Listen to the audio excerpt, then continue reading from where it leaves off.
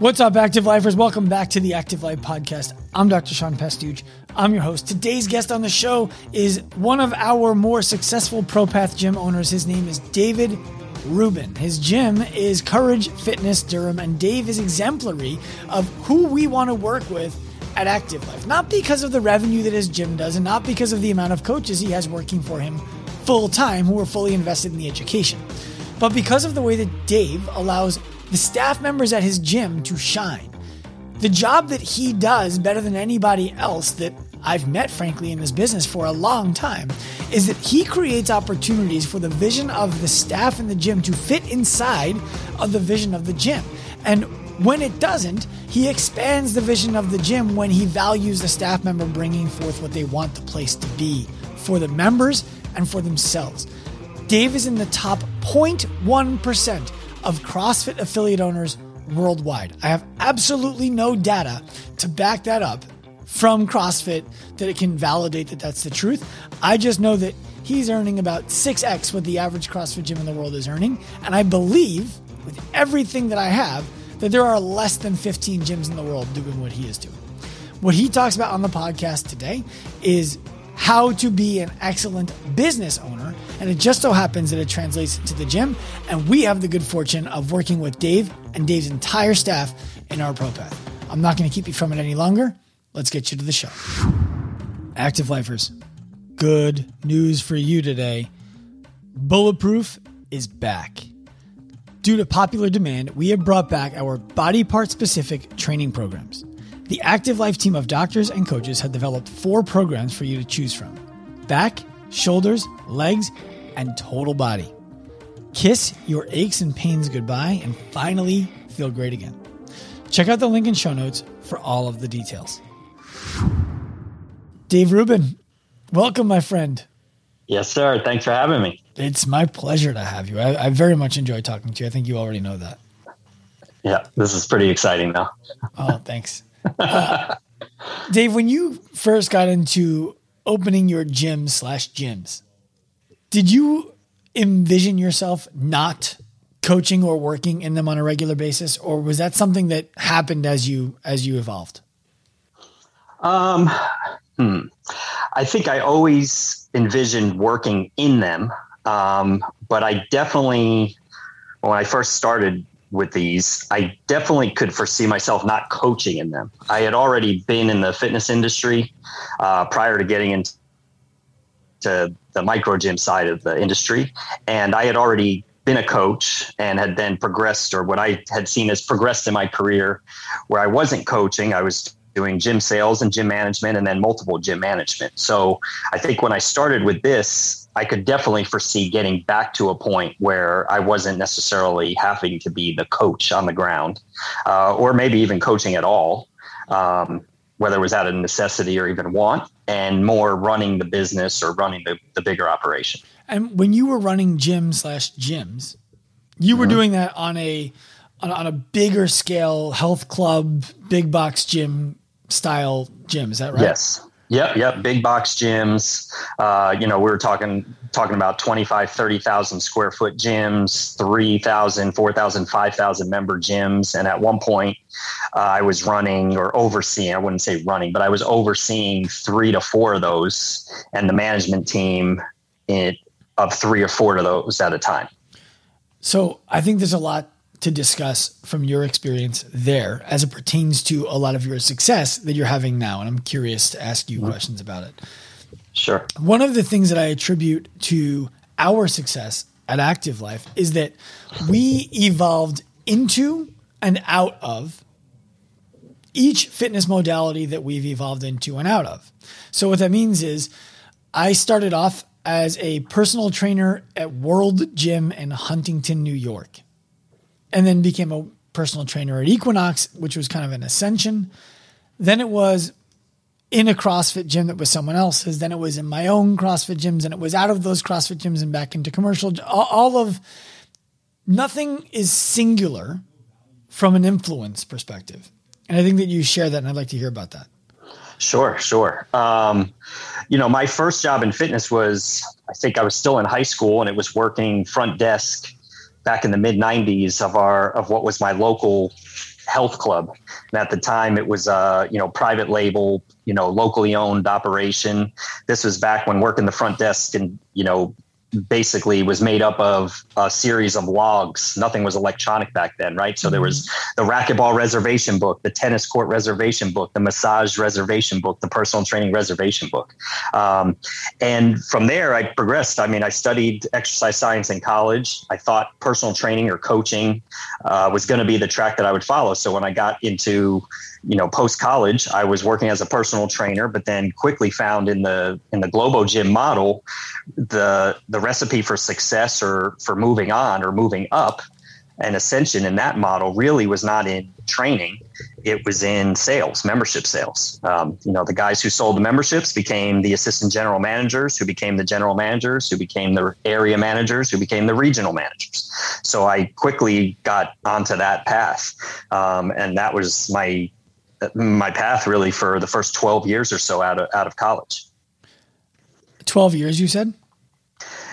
Pretty much. Yep. From roughly graduated college in 98. And I guess I did that. 98, 11 years, 98 through 2008, really, when I first found CrossFit as a model and then started working in my first CrossFit gym in 2008. Why get out of the commercial gym space, which has a lot more consistency, a lot more certainty, and a much clearer, they know what KPIs are. They have reports. Mm-hmm. Why leave that to start something very uncertain? So that's a loaded question because I think some of the certainties that you're mentioning, right, there's certainties in terms of what your potential pay scale is and things like KPIs and goals. But there was other certainties that came with working in that industry as well. One of them was the certainty was that on the last day of every month, I was going to work 14 hours. Why is that? Because generally speaking, in the Globo Gym world, sales is what really drives everything. That's where most of your pay is derived from. Once you're on the management side, sales side. And the last day of the month typically is a big sales day. Closeout, is the term a lot of them use because you're closing out a particular promotion, or at least you're giving the impression that you're closing out a particular promotion. Mm-hmm. So it's all hands on deck last days leading up to the last day of the month, including the last day of the month, which if you were to look at a calendar, typically is December 31st. What's that? New Year's Eve. May 31st. That's typically Memorial Day weekend. So a lot of the 30th and 31st days of the month also, unfortunately, tend to be holidays in the United States. And so as I was going through that was a certainty that I didn't like, which was the rest of my life outside of the gyms was potentially affected, right? Time with family, time with once I had a baby and now a teenager, but so that was one of the certainties I didn't like. Another certainty that I was okay walking away from was that the bigger the gym and the more emphasis there seemed to be on membership sales, meant that it was fairly certain that there was, generally speaking, a less of an emphasis on actual fitness, because so much of the conversation day to day revolved around number of memberships, cost of membership, price of memberships, which also then meant a lot of the folks who were coming in and joining may have come in initially because they had some sort of fitness motivation, but they ended up making the decision and the buying decisions because of incentives that were provided or, financial incentives and discounts that were provided, which meant that once they became members, they weren't necessarily fitness focused anymore. And so one of the certainties was, at least in my interpretation, was that they cared about things in the gym that weren't really that important when it came to fitness.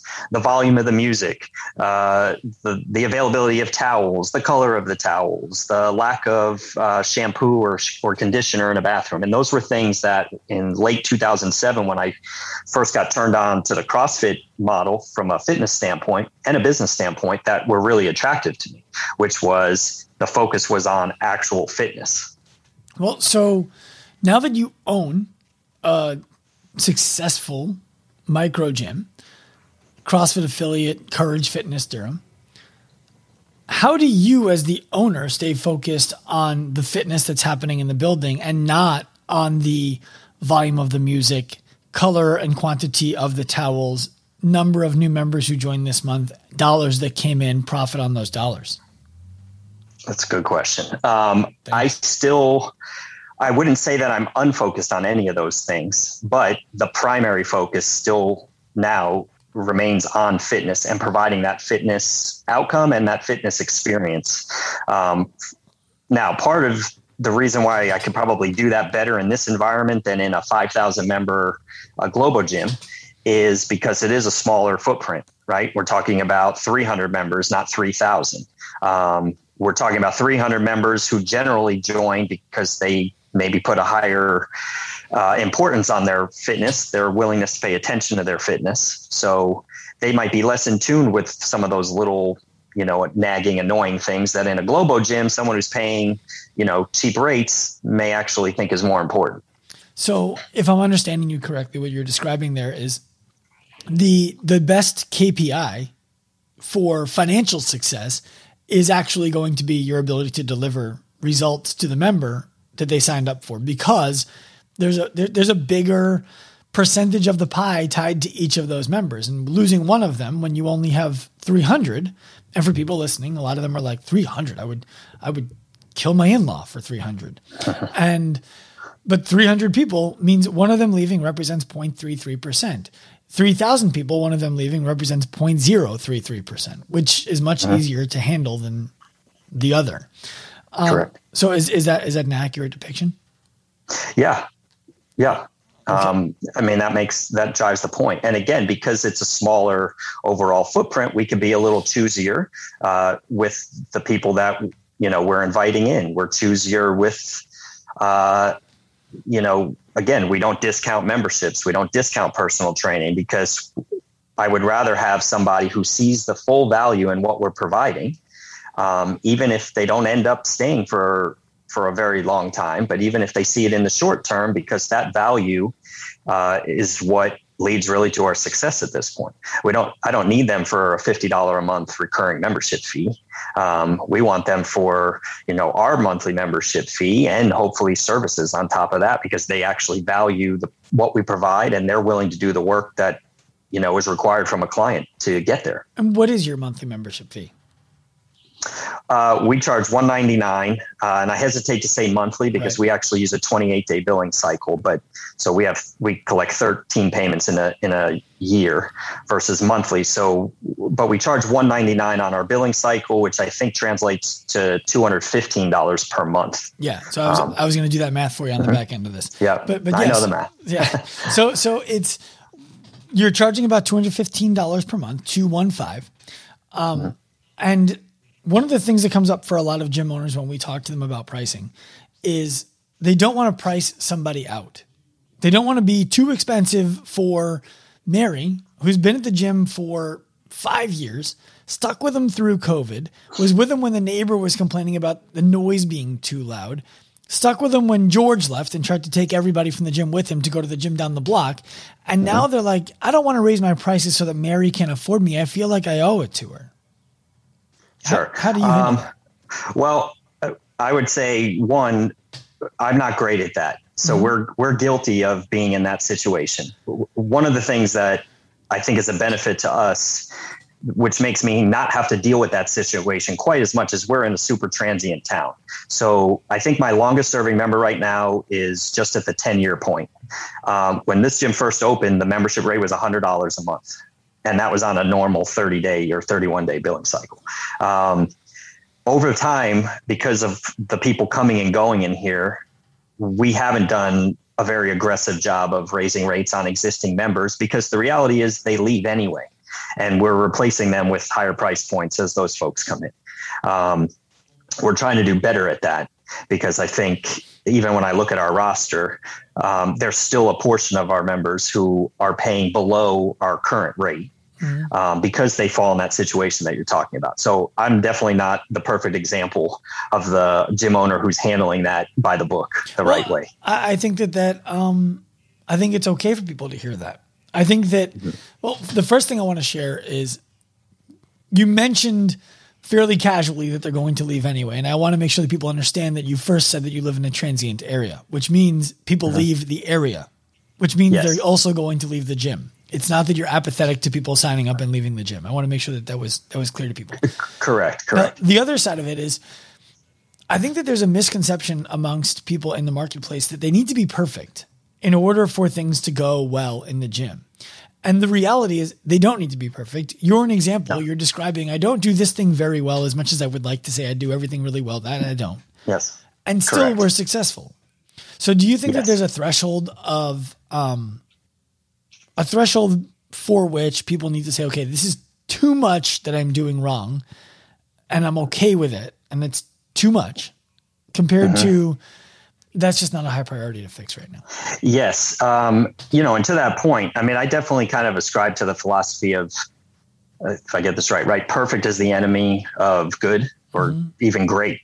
But I'm also a perfectionist, right? I think perfect is the enemy of progress. Okay. Yeah. Okay. So something like that, right? But I'm also a perfectionist, and we just had this discussion in my leadership meeting yesterday, because I will constantly find all the things that we're not doing right, even though in most people's terms, we're probably crushing, right? And you throw out, we're around 300 members. The revenue numbers that we do, I know, make most people, drool. Our profit numbers would make most people drool, but we are far from perfect. There are lots of areas. I would argue probably almost every area we're far from perfect. We do a lot of stuff really, really well, and we do a lot of stuff a lot better than a lot of other people, but it's far from dialed in. Certainly it's not as dialed in as I would like it to be or my team would like it to be. And we're in constant, striving to make it better. What are some of the things that you are not, let me backtrack. I think it's important for people who are listening to this to hear two things here. Number one, focus on the things that you already are doing well and make them exceptional, as opposed to trying to look at all the things that you don't do well and harp on them. The difference for them and you, Dave, is how often are you in the gym and how long are you there for when you're there? Currently, I am not in the gym much at all. I am probably in the gym right now less than 5 hours a week. So, and really, I'm probably in the gym less than 2 hours a week, if I'm really being honest. So what I want to be clear on here for everybody else is if you spend 100% of the time that you spend in the gym focusing on the negative, there is still potentially an extra 98% of the time available for people in the gym to focus on the positive. And your job is to find a lot of the things that we need to improve upon, while their job is to continue improving upon the things that they're good at. Right? So, yes. So that's one thing I want to set the stage on here. The second thing is, you described that you're working on some things that you want to continue to improve on. How do you choose what things to continue to improve on as compared to what things to let rest? I guess in terms of like triaging those things, everything comes back to, and especially in the last, 9-10 months now that we've sort of made this really hard pivot and been working even with Active Life, everything comes back to, how do we provide a better fitness experience? And the fitness experience that we want to provide is solution oriented. So how do we provide that better? So that's how I'll have that overarching goal in mind.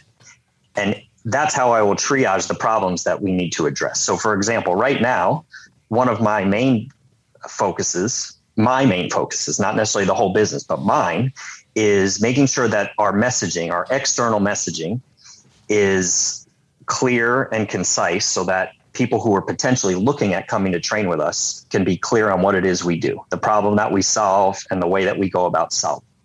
And the second part of that then is, what is our internal messaging, so that we can make sure that the internal message to our members and to our clients is matching our external message.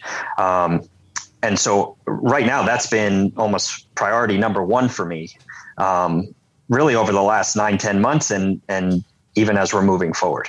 For my team, one of the top priorities for our coaching staff has been to dial in and actually just become better coaches, be able to actually deliver on the message that we are putting out to the community, putting out on social media, putting out through our website, and being able to deliver on the promises that we're making.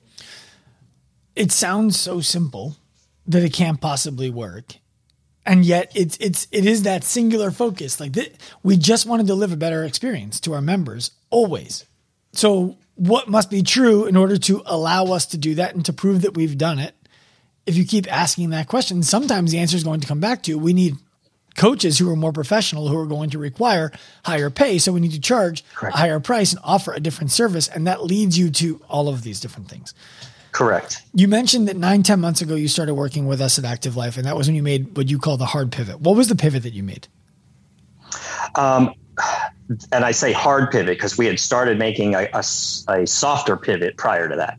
But the hard pivot we made was to really, and I don't even want to say rip off the Band-Aid, because we probably could have pivoted even harder than we did. Mm-hmm. But the pivot that we made was to put a larger focus on going beyond just group memberships and group classes as the solution for people to their fitness woes or their fitness goals when they came to join us. And at that point, the biggest thing that I committed to as the owner was I'm going to professionalize the coaching staff. I want them to be able to earn more money, and not even earn more money. I would like them to actually earn enough money so that if this is what they truly want to do as a career, they can be able to do it here. They don't have to be, somebody who's just, teaching a couple classes a week or trading for a couple classes a week in exchange for membership, but they have to have another job in order to actually live their regular life. So for me, mentally, that was the big pivot, because up to that point, I didn't have to really do that. I've used that term, too, like there was really nothing broken at that moment when we decided to make that pivot, and actually really nothing was broken. A lot of our numbers were very similar to what we're doing now. Is the makeup of those numbers is different. And I know that now the business is actually much more secure because we made that pivot. Because I have a much more entrenched staff, a much more professional staff, and just better growth opportunities for the staff that's here and for the staff that will be here, in the coming months and in the coming years. I know you like listening to podcasts and studying entrepreneurs. Have you ever looked into what Howard Schultz did at Starbucks when he came back? Not directly, probably no. I'm going to send you a podcast after this. I forget what it was called. I probably won't get it in the show notes because I'll forget. But there's a story about Howard Schultz when he came back to Starbucks and the things that he was doing to ensure their success long term. And all of them sounded like what you just described. Everything that he was doing was, we need to focus on the people who work in Starbucks. Because if we make life great for the people who work in Starbucks, they are going to come to work and happily put forth a legitimate effort to do a great job because they know that they're taken care of here. If the people who work here love working here and do a great job, then people who shop here are going to feel it when the person does the work. And if the people who come shop here love it, they're going to tell their friends to come because it's just an enjoyable experience. And we have to stop selling coffee and go back to selling experience. I'll send you the podcast. I think you'll enjoy it. Okay, sure. You mentioned one more thing I want to add. I think I want to dive into the soft and hard pivot that you were describing. I think the soft pivot you were describing was when Nick, the head coach at the gym, kind of started taking the education to do more personal training himself. And the way I view that is you guys kind of got off the main road and got onto the highway, but you had an exit before you had to decide if you were going to stay on the highway. You could get off the next exit and then just go back on the road you were just on, or you could hit the accelerator and get into the left lane. Right. And ultimately you decided to get into the left lane, hit the accelerator. Yes. Why? What was it that you believed would be true before you did it? Again, ultimately, and COVID probably played a part in this. I hate talking about it because we've all, it's reality, the whole industry, it is reality. And it's like, but the reality is COVID and being closed for a period of time, and then having, being in a town where a lot of people were skittish about getting back to normal life and so on, gave us the opportunity to make that pivot. Because one way or another, we had to rebuild the business back to the revenue and profit numbers that we were doing pre-COVID. Because we had taken a pretty large hit. We were at almost 400 members March 2020. And we had dropped to probably 230 members at our lowest point. So one way or another, I was going to have to rebuild our revenue numbers and our profit, because not having profit that's not an option to me. That's why I'm in this business. That's why I've been doing it for as long as we're doing it.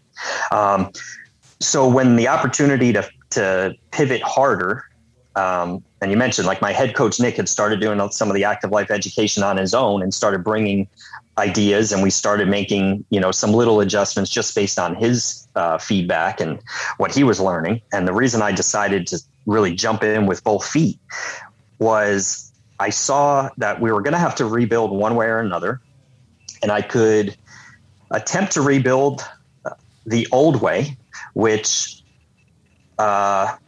I recognized there was a reason why we had grown to where we had grown over the years. And I wouldn't say it was so much imposter syndrome, but we opened in 2008. We were one of the first 500 CrossFit affiliates. We were the first one in our area. There was a lot that I attribute to being first to market, being early adopters, having a great location, a high profile location in a part of the town that was exploding and so on. And I felt like I had already ridden that wave to the level of growth that we had pre-COVID, but I wasn't necessarily confident that that wave was going to be big enough post-COVID, which we're not even post-COVID, we all recognized, to get back to that point. So I saw this as an opportunity to not have to regrow to that level. And really the strategy or the vision that my head coach, Nick, had actually brought to me was, wouldn't it be cool if we didn't have to regrow to 400 members to get back to our level of awesomeness? What if we could get back to 300 members and do the same revenue, the same profit, and in the meantime, actually provide more of a platform for more people to be able to earn livings here? And it was basically those three things that pushed me over, because I saw that as being the future proof for the business. The other way, there's no guarantee. This way, there's not really necessarily a guarantee either, but there's more of a guarantee, because at the very least, we could be true to what we're actually supposed to be doing in the first place, which is providing real fitness solutions for people to their fitness problems and goals. And I would like to do that, because I would like to be able to continue to not have to be in the gym more than 2 or 3 hours a week and manage it from afar, from wherever I am. And I'd like to be able to continue to do that.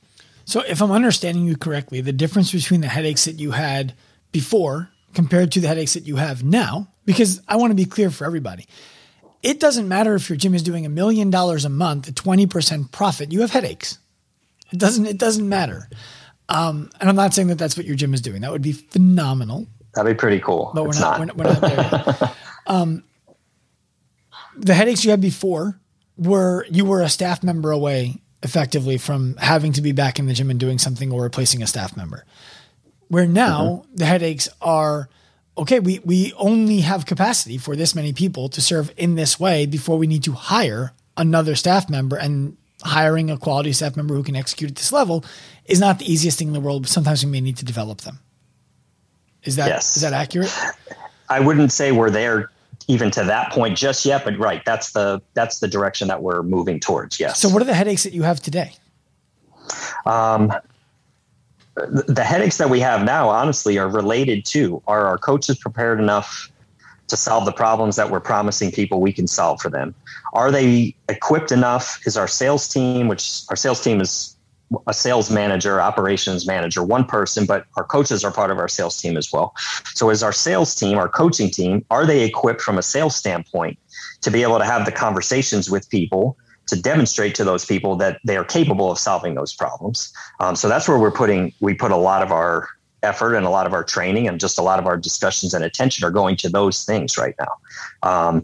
Of course, we still have the general issues of just running a gym, of, housekeeping and supplies and maintenance and things like that. But again, I've been doing this now for 25 years. Those things are easy to me. Mm-hmm. And the reality is, I'm also super well aware that my time is not best spent on fixing rowing machines or broken things. I pay people to do that if and when we need to. So, yeah. That's great. And I think it's good for people to hear that, because everything is there's so many false peaks in the industry. When I get to 100 members, I'll be fine. When I get to 150 members, we'll be great. When we get to, it's 200 is the number. When we get to, and it goes, right? Yes. And when go ahead. You're right. Quick story. Because my mom throws this back in my face. When I first became a partner in the gym, which I didn't start the gym in 2008, I became a partner several months into it. And when I first became a partner, the gym, I think at the time in early 2009, probably had 35 or 40 members. And we were just moving to our current location, which has since been expanded a couple of times. And I remember telling my mom, if we just get to 100 members, we'll be golden. I'll be set for the rest of my life, rest of my career. And, that was 200 members ago. At one point, it was 300 members ago. And there was a point where I was gunning for 500 members. And probably that wouldn't have been enough either, which again is part of why we made this pivot, because I don't actually want to chase that number of people anymore. I'd rather chase fewer number of people who put a higher value on what we do, and they're willing to put the work in to get there. So you said you expanded a few times. How big is the gym right now? Mm-hmm. Yeah, our entire gym is right about 5,400 square feet. We do have the luxury of being in a building where our bathrooms are part of a common area, so they're not part of our 5,400 square feet. But so in that space, we have a consult room, a small lobby area, and as much of that 5,400 square feet is fitness floor as possible. So maybe 4,800 square feet of fitness? Yes. At least, probably, maybe even as close to 5,000. Yeah. Would you ever consider going to a larger building? No, actually, pre-COVID, we had an additional 1,800 or so square feet in the basement of our building, which we ran a strength program, a powerlifting program, and I ended up giving it up to save some money, but also to kind of be part of this pivot and repositioning, because I felt it wasn't necessary, and I felt we could provide what we wanted to provide in the smaller space. So at this point, I can't envision ever needing more space than what we currently have. So you reduced your gym's footprint by like 22, 23% in terms of size, reduced your membership volume by 25%, and maintained your revenue figures and your profit. Currently, yes. We didn't maintain our revenue during, but we were back to those. Yes, we're back to those numbers. So one of the things that you've mentioned a few times that I think actually, whether you realize it or not, is the thing that you do uniquely well as a business owner, is you hire great people and you empower them to be successful.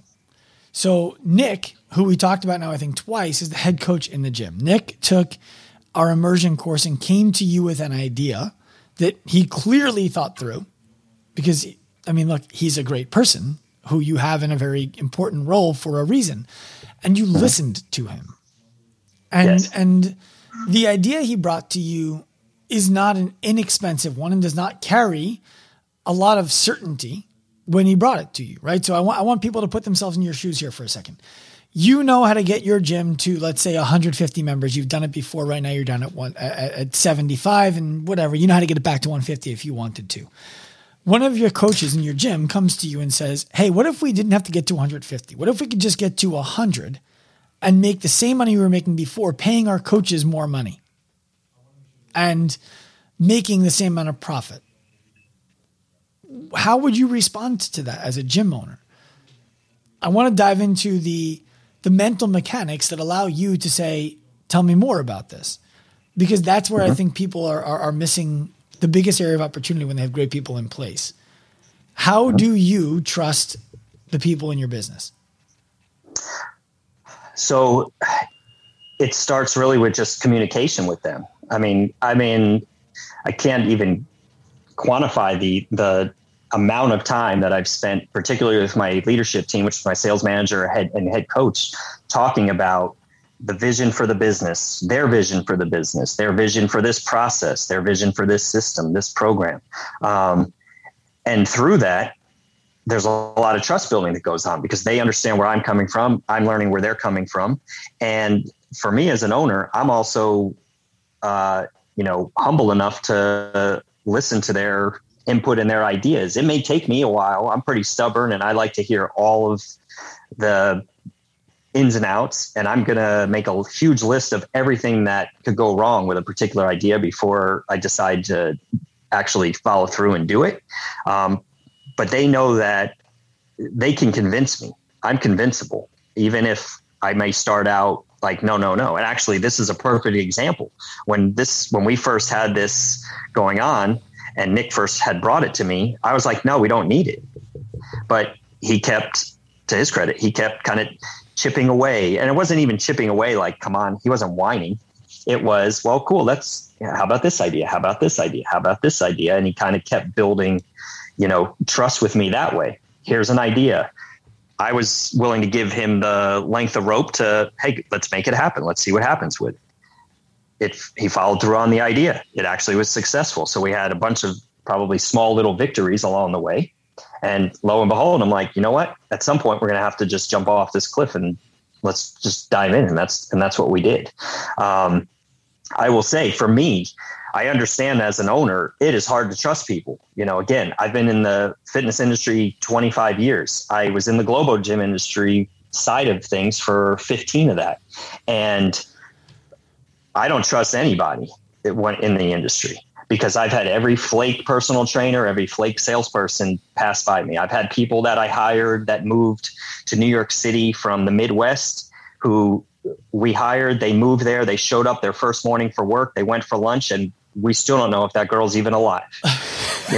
So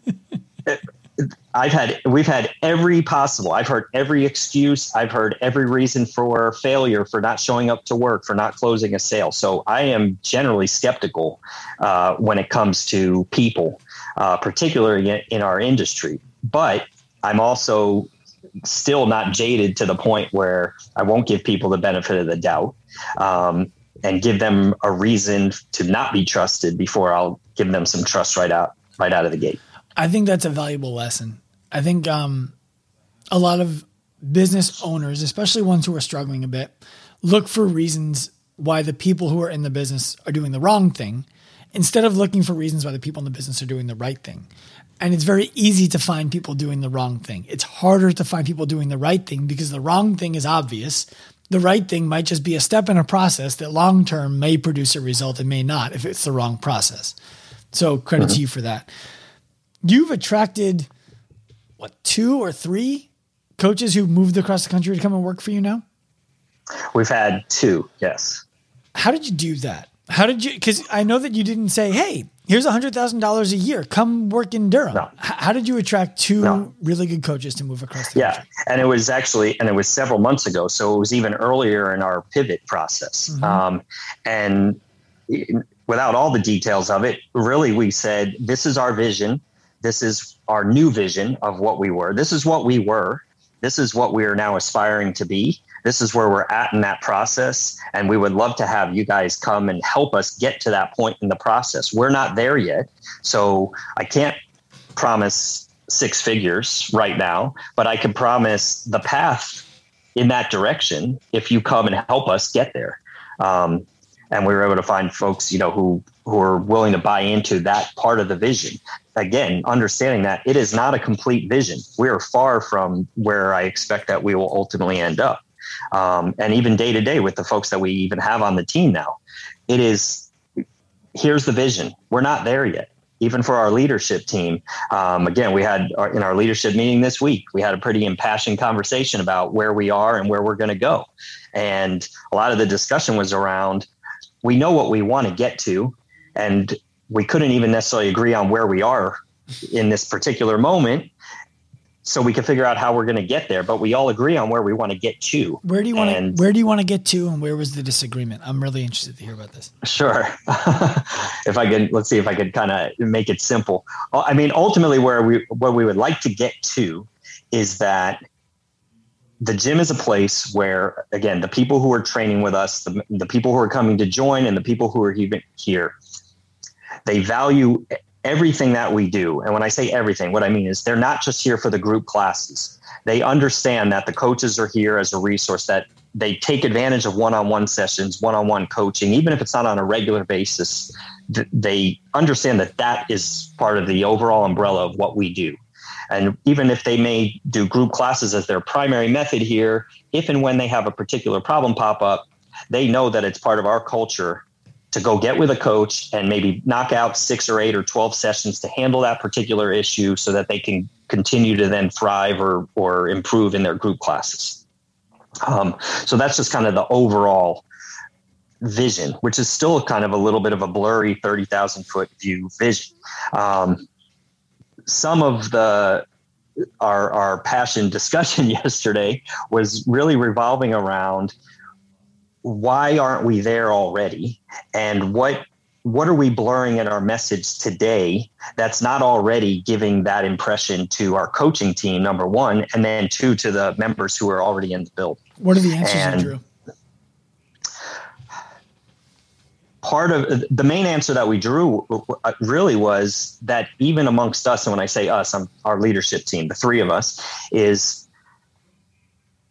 even we're not even in agreement, and I'm not even personally in agreement with myself as to where exactly we are right now. And part of that is because we are in this position of kind of transitioning from a place that was all group memberships all the time. That's what we were built on. You come, you might do some sort of on-ramp or foundations program, and then you're in group class, and group classes will solve everything. And we're not trying to be that anymore. We still see group classes as the main foundation of the business, but not the only foundation out of the business. Right now, we want the one-to-one service and whether that's one-to-one PT or programming and nutrition help to be a second pillar, second foundation of the business. So the thing we kind of walked away from after our meeting yesterday was we all agree on where we want to get to, and we have to do a better job of kind of being able to define amongst the three of us where we actually are now. And once we do that, that's when we can do a better job of communicating to the coaching team and then the members of where we are now and where we want them to go, where we want to go. I would love to jump into one of those meetings with you. Well, we're going to have to Zoom you in. I'm fine. We can Zoom me in. I'm down for it. Or fly you down. Maybe we'll fly you down. I'm in for either and or both. Okay. And I mean it. I would love to get that on the schedule. Yeah. So one of the things that I think your staff is doing really well right now is providing a value that's demonstrably different than the group class executed one-on-one when they perform one-on-one sessions with members. Yes. Can you speak to, as I'm talking to you right now, I'm distracted because out my window, there is a truck that just says gefilte fish on the side of it. And I can't imagine enough people liking gefilte fish to warrant having a truck with gefilte fish on the side of it. Me neither. That is not one of my favorites. That's for sure. All right. Anyway, for those of you who don't know what gefilte fish is, GEFILTE fish, Google it. Dave and I, unfortunately, probably both have experience with it. Anyway, how do you know that that's true? Because I think that, there's a lot of coaches, there's a lot of gyms who would like to believe that their trainers, their coaches are doing what your coaches are doing. And I frankly have a difficult time articulating to them that they may be trying to, but they're not. Mm-hmm. I guess from an owner perspective, you have to be open enough. And this is hard in our world, I think, a lot of times. But you have to be open enough to recognize that number one, there's more than one way. And you have to be willing to recognize that a coach can never have enough really information. Number one, just from a coaching standpoint, they can't learn enough. And two, from a communication standpoint, they cannot learn enough on how to better communicate what they're able to help people with and be able to provide that service for somebody. And there is a big difference between being able to teach a movement to somebody, which I think, again, in our world and in the CrossFit world, that's where a lot of the emphasis gets put, right? The 9 basic movements, the points of performance, and so on. There's a big difference between being able to teach a movement, an exercise, and being able to actually look at somebody move and see where they're limited in their movement, and then figure out why they're limited in that movement. That has nothing to do with the movement itself. It has nothing to do with the deadlift or the pull-up itself. It has to do with that person's ability to just move. And that's where we're putting our emphasis. That's, Active Life's coaching and preparation for coaches. That's where our coaches are working on learning and getting better at. They're not necessarily just trying to get better and finding more cues to teach the deadlift correctly. They're working on trying to make somebody move better and, again, find the reasons that person may not be moving better already, and then fix those particular issues, which goes far beyond teaching the 9 basic movements that CrossFit uses or any of the other accessory movements, that might be out there, or any movement in fitness. So really, to have a coach who's able to do that, you put yourself at risk. If that coach leaves, they're harder to replace.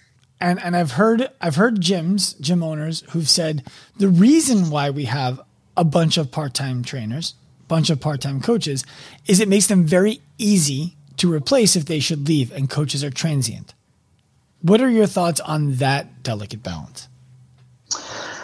I get that train of thought because, again, there was a point in our business where we had 16 or 18 coaches on our roster, and they would coach anywhere from probably 2 to 10 classes a week. And if somebody needed to have a day off or take a day off or was sick, it was pretty easy to have somebody rotate in.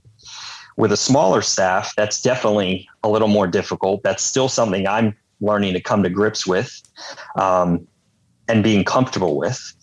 And I will say, because of that past experience and having that, I still will probably always have us in a position where we have more than enough coaches, just not 18 if we only need 7, right? Mm-hmm. I would like to have 8 coaches almost at capacity, then have 6 coaches over capacity.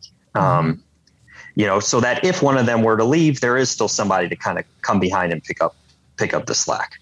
Sure. Leave enough room so that if somebody leaves, all of their work being delegated to the other coaches is now a full gym. We can replace that coach, and we now have the availability. It's still manageable. And I would even say it's beyond them even leaving, right? But people get sick, especially right now. People get sick. People also need vacations. I mean, our guys over the last year, we've had people go away for a week, go away for a long weekend. Depending on how long they were away, we had their classes were able to be covered. Maybe their clients were getting covered. Maybe their remote clients were being serviced by somebody else, depending on where they were going, if they were out of, Wi-Fi range or something like that.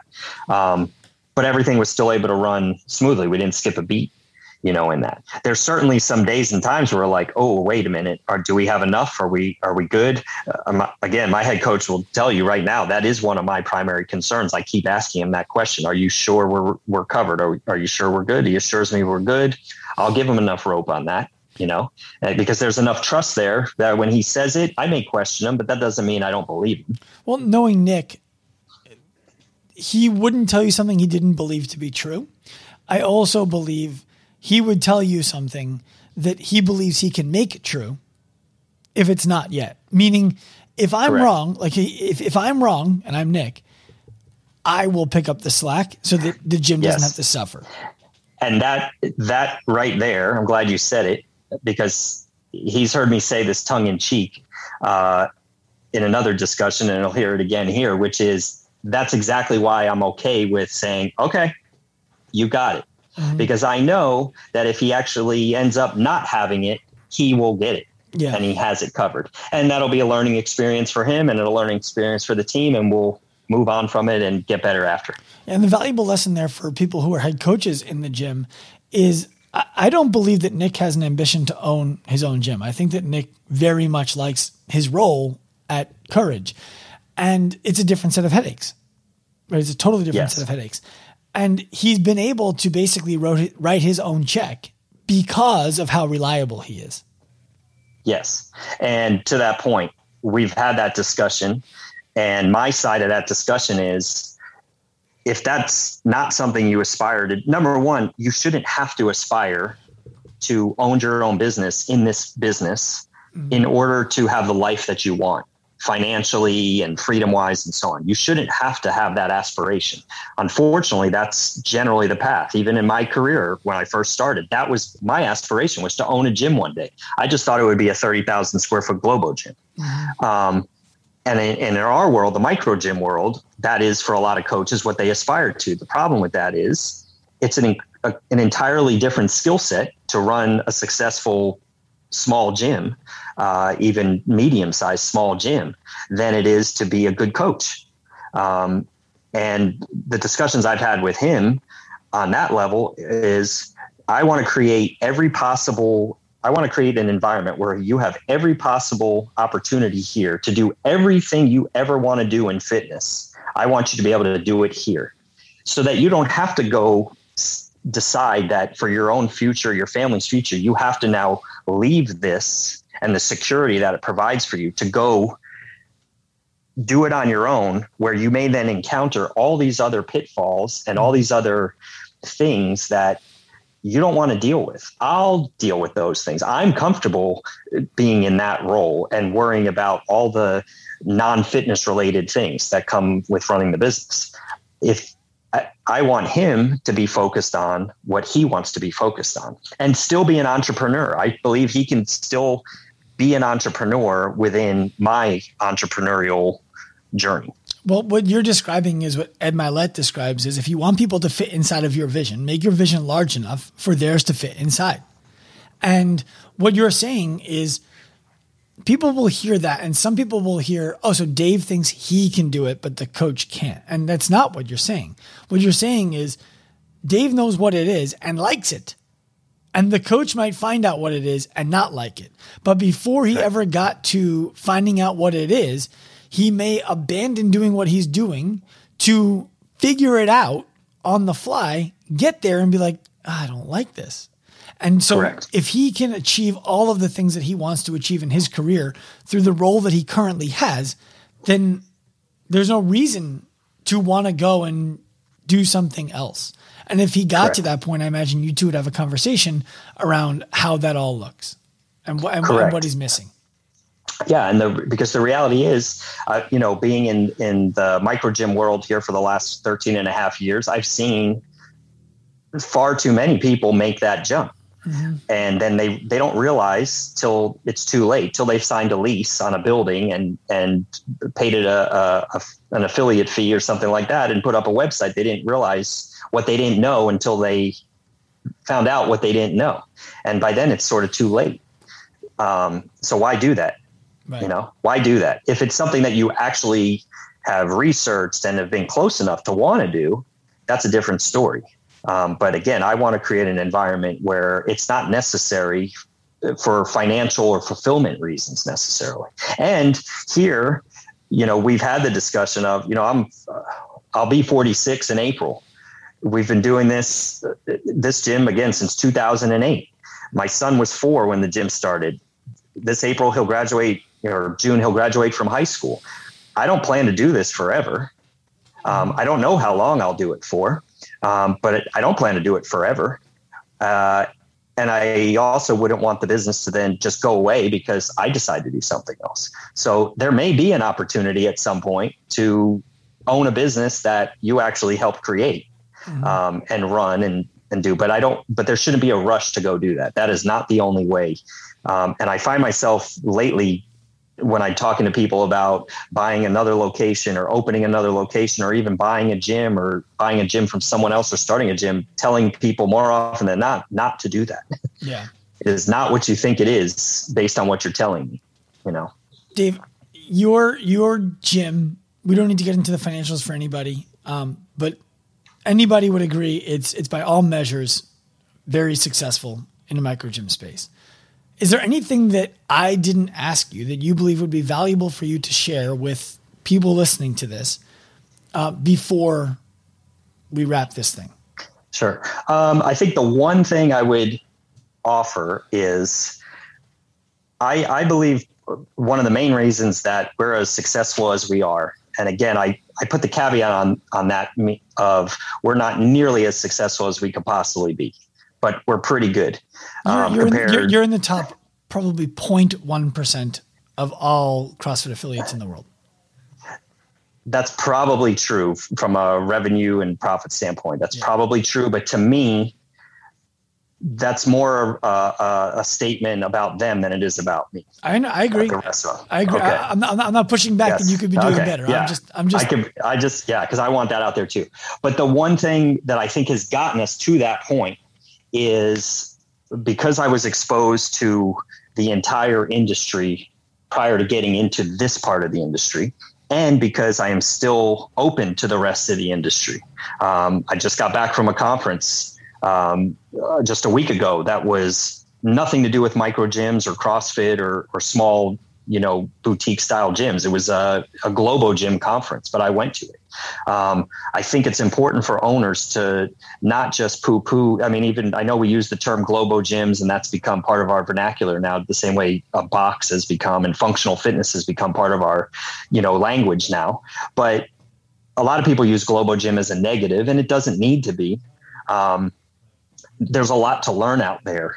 And that would be my one just thing to offer to other small gym, boutique style gym owners, which is there's more to even your current brand or your current license that you could go and learn from and explore.